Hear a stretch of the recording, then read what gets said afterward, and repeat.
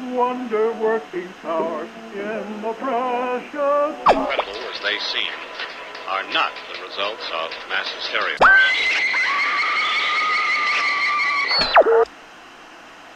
You may wish to adjust the dial. You are currently tuned into the wrong station.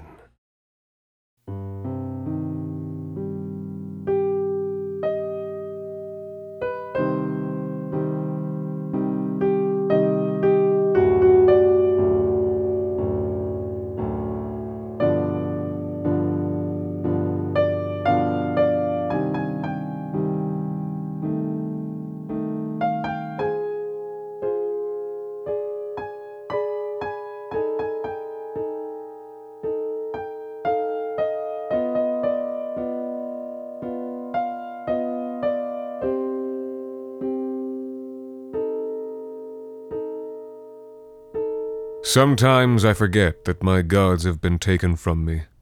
Usually, this happens in winter, when wind howls off a sea of worms, driving snow across our shores until the houses are buried to the eaves. On days like that, it's easy to forget that we now kneel before the Christian God under the scepter of Norway's king. On days like that, it's easy to remember the nights of my childhood, gathered around the longhouse fire, listening to stories that are now frowned upon to tell. The stories I loved the most, though they are now especially frowned upon, were always stories of Sihir, witchcraft. There was the one where Odin journeyed to the borders of death and summoned the ghost prophetess to learn the future. There was the one where the dark elves, Fjalar and Galar, murdered a god to brew magic mead out of his blood. And then there was the story of the Draugr Thrain, who slaughtered over 400 men before he was killed by the hero Hromund Gripsson. This was my favorite. I loved the way it made my skin shiver. Thrain had been a great killer, a berserk whose powers of witchcraft made him a king and the richest man on earth.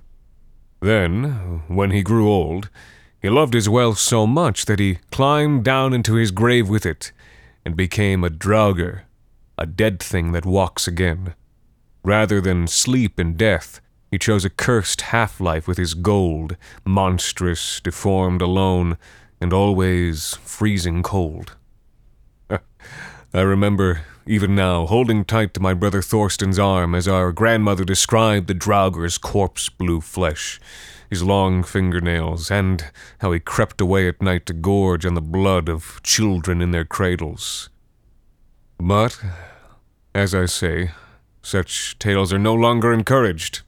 The Christians say we have eternal life, and dislike the suggestion that there is something unnatural about wanting to live forever. Moreover, they say such stories are superstitious. They do not believe a person with an evil enough will can continue to work their evil after death. Well, maybe you will not believe me. Maybe you will say I am an old man, nostalgic for a way of life that is past and well rid of. But I say that I know different. Now, the story I'm about to tell you happened just after Olaf Tryggvason became king in Norway, and decided he would force the people of Iceland to accept his new god. I was only about 12, living on my brother Thorsten's farm, as I had since our father died. Thorsten was much older than I was. I was only just born when he sailed to Ventland with Jarl Haukon, and I was only a boy when we heard he had gone to serve the Greek emperor in Miklagarth. He returned after our father was killed by Eirik Ezerson, and settled the feud by cleaving the heads of Eirik and his 3 brothers, one after the other, like he was splitting firewood. After that, nobody bothered us Thorvaldsons. Until the missionary came. I first heard about the missionary from my brother when he returned from the West Fjords that spring. "Did you hear about the Christian?" he said. "The one that caused all the trouble down in Langadalr." We were riding along the downs, and the grass was just beginning to turn from yellow to green. Thorsten was wearing his red tunic, the one that shone with gold threads. I shook my head. At the time, missionaries weren't unheard of on the island. There were always a handful skulking around in the capital at Skálholt. But everybody ignored them, Another Irish monk? I said. No, said Thorsten. A Norwegian, and if he's a monk, he's a different breed of monk. He threw down Langadoller's statues of Odin and Frey, and then burned them in front of everyone in the village. And nobody stopped him? Rud Belvorsen stopped him, he said. Good, I said. Rud Belvorsen had sailed with my brother to Ventland. He had slain 13 men in single combat. Not good, said Thorsten. This Christian, Thangbrand, beat him to death with a crucifix. My jaw dropped. Rud Belvorsen, I said. He nodded. I couldn't believe it either, he said. Most of the village converted after that. People are saying it proves Thangbrand's god was stronger than his. I think they're just afraid of him. Well, I met this Thangbrand 5 days later. I was tending sheep down near the Earthquake Valley when I saw smoke over the next hill. When I rode to the top, I found a man sitting at a campfire eating one of our sheep. Do you know whose sheep you are eating? I called. He looked up at me, a big man with a black beard wrapped in a cloak of bluish black. A big, heavy crucifix of dented iron rested on the log next to him. I thought I could make out bits of hair and crusted blood along one of the arms of the cross. Are the owners pagans? He said. I said nothing. He grinned and shrugged. Then I do not care. You are the Christian, I said. Thangbrand. And what if I am? You are eating Thorsten Thorvaldsen's sheep, I said. He was part of the Varangian Guard at Miklagarth. And you think he'll stop me if I come knock down your gods? He said. Yes. He laughed. Your brother's ears of getting fat in Constantinople don't impress me, he said. I'm going to convert this godless island, even if it kills me and everyone who lives here. If Thorsten Thorvaldsen has a problem with that, he can come stop me. I'll baptize him as he's bleeding out. My face turned red. Thangbrand lifted his cross. Unless you'd like to convert first, he said. I wheeled my horse. The killer's laughter followed me downhill. When I told my brother, his face darkened. He lifted his sword from the mantelpiece and threw a blue-black cloak around his shoulders. We rode out together, reaching the pasture by nightfall. Thangbrand was waiting for us. The famous Thorsten Thorvaldsen, he said, rising as he wiped mutton-greased fingers on his trousers. Come to seek Christ. I've come to seek your death, Thorsten said, swinging from the saddle. Thangbrand laughed, flinging his cloak over his shoulder and lifting the cross in both hands. You found death, he said, but maybe not the one you were looking for. The fight did not go how I'd imagined. It was over quickly. Thangbrand whirled the cross and smashed my brother's sword arm, breaking it, but he didn't realize my brother could use both hands equally. With the opposite hand, Thorsten caught his falling weapon and slid it through the Christian's throat. The man in black fell to his knees and died, still grinning. We left his body out in the cold. The ravens will take care of it, my brother said. Odin's ravens. The next morning, another one of our sheep was missing. Was there anybody with the Christian? My brother asked. We had bound his broken arm in a sling, but it looked swollen. It was hot to the touch. No, I said. He was alone. We traveled back to the hill. The embers of Thangbrand's fire still smoldered under a layer of charcoal, but the body was gone. The blood left my brother's face. Did somebody come and bury him? I said. He ignored me. I followed his gaze and found myself looking at a crack in the floor of the valley. It had been opened during an earthquake some years before. When you climbed down into it, you could see the layers of ice glowing blue through the permafrost. No, my brother said, at last. For a moment, as we turned to ride home, I thought I heard Thangbrand's laughter again, echoing from the guts of the earth. That night, late, a knock came at our door. Thorsten started awake, where he dozed by the dying fire. His sword lay sheathed across his knees. Though he had told me to sleep, I had only tossed and turned in my bunk. A cold wind was seeping through the beams of the house, and it played with my hair whenever I tried to close my eyes. Drawing his sword, Thorsten stepped in front of the door and called out, "Who's there?" No answer came, only the howling of that chill wind. At a jerk of his chin, I crept to the door and pulled it open with a backwards leap. An awful smell blasted in the wind. I cried out in horror. Thorsten only thinned his lips. A pile of gore lay heaped on the front step. It was the body of our missing ram. From atop its pulped innards and ruptured skin, an eyeless, skinless head stared at us from between its spiraling crimson horns. Something had been eating him, peeling away the skin and ripping handfuls of meat from the frame. A harsh laugh pealed in the distance. I felt my blood run cold. "I've heard that laugh before," I said. "Yes," said Thorsten.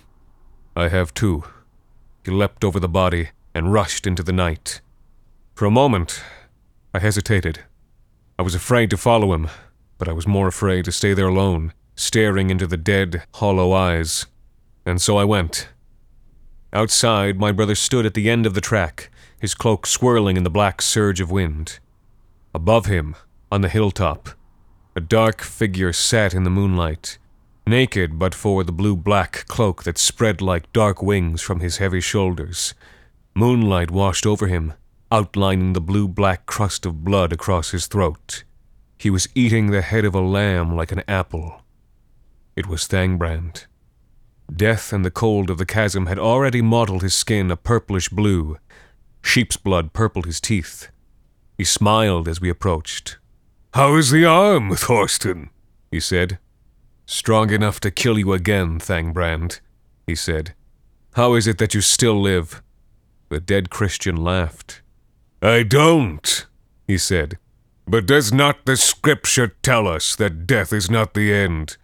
I swore nothing would stop me from bringing this island under God and King. Not even death. I will never stop, Thorvaldsen, not until you're baptized, and all your ways are buried with me." "It is the dead who should be buried," said my brother, and he leapt up the hill. Steel flashed in the moonlight. The Draugr's blue, freezing hands were stronger than they had been in life, and my brother's sword shattered from a single blow of that iron cross. But a handspan of jagged steel still shone from the hilt, and my brother stepped in close, driving it up under the dead man's chin, and into his brain. Thangbrand coughed. Black blood sprayed from his dark lips, coating my brother's face and getting into his eyes. Then, for the second time, Thangbrand died. We buried him this time, at the top of the hill where spring had already thawed the earth. We raised a mound over his body and trampled it down firm. But the next morning, the mound had burst, and a trail of blood led from our sheepfold into the crevasse in the valley. The next night, late again, another knock came at our door. This time my brother had not slept. He had grown pale. A trembling had crept into his fingertips. His left eye had become infected from contact with the dead man's blood, and now Thorsten could barely see through the seeping film of pus. His broken arm had swollen to twice its size, and was spreading a fever throughout his whole body. Yet, he stood with purpose, and the broken sword flashed in his hand. "Door," he said. This time, I opened it slowly. I did not think Thangbrand would charge in at us. First, he would want us to see what he had left for us. The door creaked as it swung. The cold wind murmured around it, licking my wrists like a dog. This time, no horns curled from the head. It was no ram's skull that stared at us from the red and eyeless sockets. It took me a moment to realize what I was seeing. Who I was seeing. His name was Eystein Egilson. He lived further down the valley, and was about my age at the time. He had been beaten with a blunt object until his body was nothing but a torn bag of bone shards and red slush. That is, what was left of his body. Much of him had been eaten. For a moment, the two of us stood in silence, looking at the body. I had often played with Eystein. Thorsten had taught him to shoot a bow. This time, my brother did not throw on his cloak, but went out into the black and slicing wind protected by nothing but his red tunic, the one that shone with gold threads. "Have you learned nothing, Thorsten?" said the Draugr from his hilltop, as my brother reached the end of the track. "I will not stop." "I have killed you twice," said my brother. "The third time, it will stick." The Christian laughed, and my brother climbed the hill, stumbling, not leaping, as he had done the night before. By now, death had tightened Thangbrand's skin, so it seemed that his hair had grown long, that his fingernails had lengthened into cracked and yellow claws. My brother hissed as the Draugr slashed open his cheek, but the dead man made no sound as the broken sword carved his arms to the bone. My brother staggered back, and the dead man hurled forward, naked, reckless, howling, and open to attack. My brother planted his feet. The muscles of his arm bunched, and then drove the broken steel forward, crunching through the permafrost of the dead man's heart. But it was too late. At the same instant, Thangbrand smashed down with the iron crucifix, two-handed, and crushed my brother's skull. Blood misted from Thorsten Thorvaldsen's last breath, putting a pink veil across the moon. I cried out and ran to my brother's side. But too late, forever too late. On the ground beside him, the Draugr laughed out another life.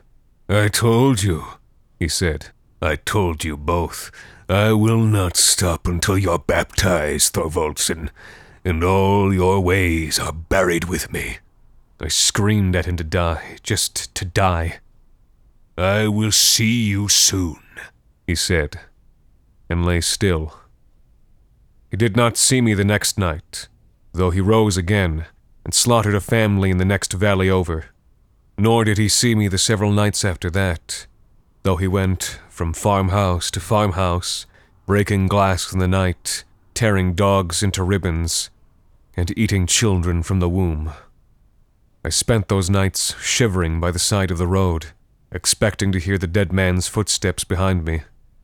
I did not feel safe from him until the gates of Skalholt had closed behind me, and not even then. In Skalholt, the monks lived in a hovel next to the cesspit. It stank, and they stank, for they came from countries where it was not the custom to bathe. I hated them for their milky breath, and for their thin arms, and for the way they sprinkled their conversation with phrases from a dead language that nobody spoke. But even though I wanted nothing to do with the Christians, I was not as strong as my brother, and it seemed I did not have a choice. I arrived home on the morning of the 7th day. My brother's farm lay in ruins. All our sheep were dead, either eaten alive or torn apart for sport. Our statues of the gods were smashed down to powder. I swept their wreckage away, dampening their dust with my tears. With a hollow chest, I reopened the grave which I had dug for my brother, and buried their remains with him and his broken sword, his red tunic, and his dark blue cloak. I wept over the open grave until I had no tears left. As night began to fall, a long quiet came over me, and as the last light went, the quiet went with it. A freezing wind arose, as if hurling from some crevice in the earth. As I began to shiver, a cold giggle echoed down the hills. "Welcome back," Thangbrand gurgled somewhere out in the darkness. "Come to receive the sacraments." "I've come to kill you," I said, and the Draugr laughed. "Your brother said the same thing," he said, "and you don't even have a sword." "Wrestle me then," I said.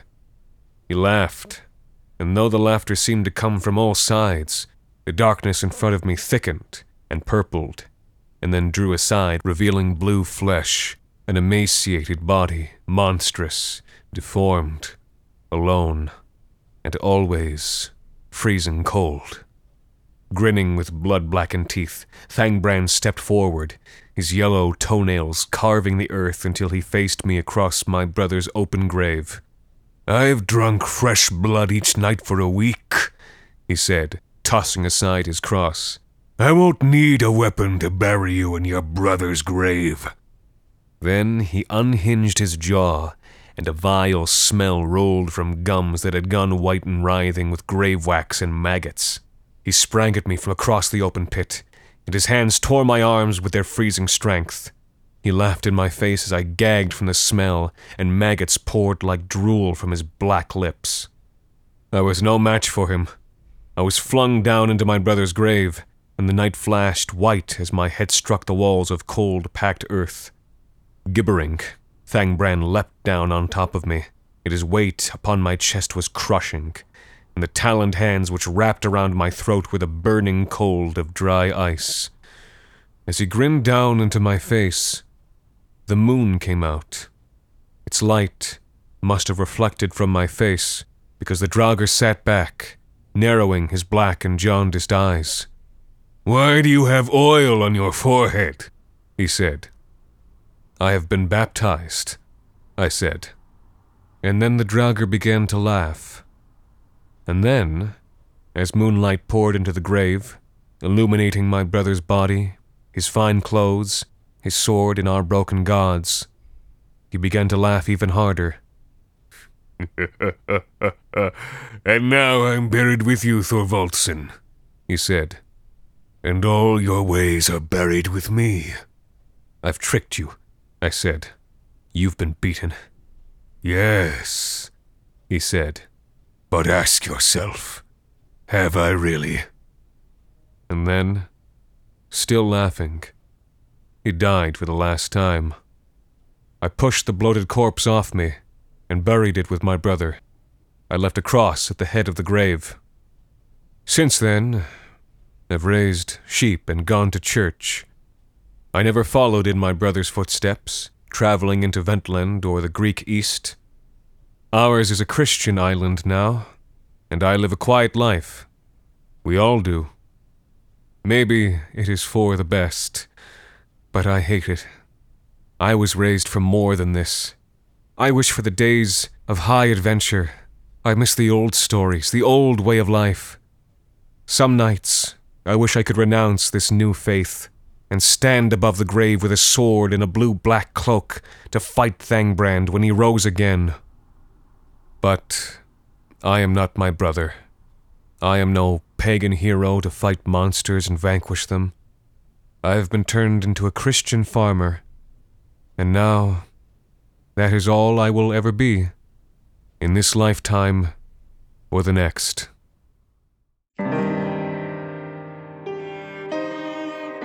The Wrong Station is made possible by the generous support of our listeners on Patreon. Consider visiting today at patreon.com/thewrongstation. You can also support us by leaving a rating and review on iTunes, or wherever it is that you listen to The Wrong Station. This week's episode, The Draugr, was written by Alexander Saxton and performed by Anthony Botello. The Wrong Station is co-produced by Alexander Saxton, Anthony Botello, and Jacob Duarte Spiel, with music composed and performed on the piano by Ilan Citrin, and arranged for the viola and performed by Ilana Schmid. You can subscribe to The Wrong Station on iTunes, Google Play Music, Spotify, and any other of your favorite podcast services.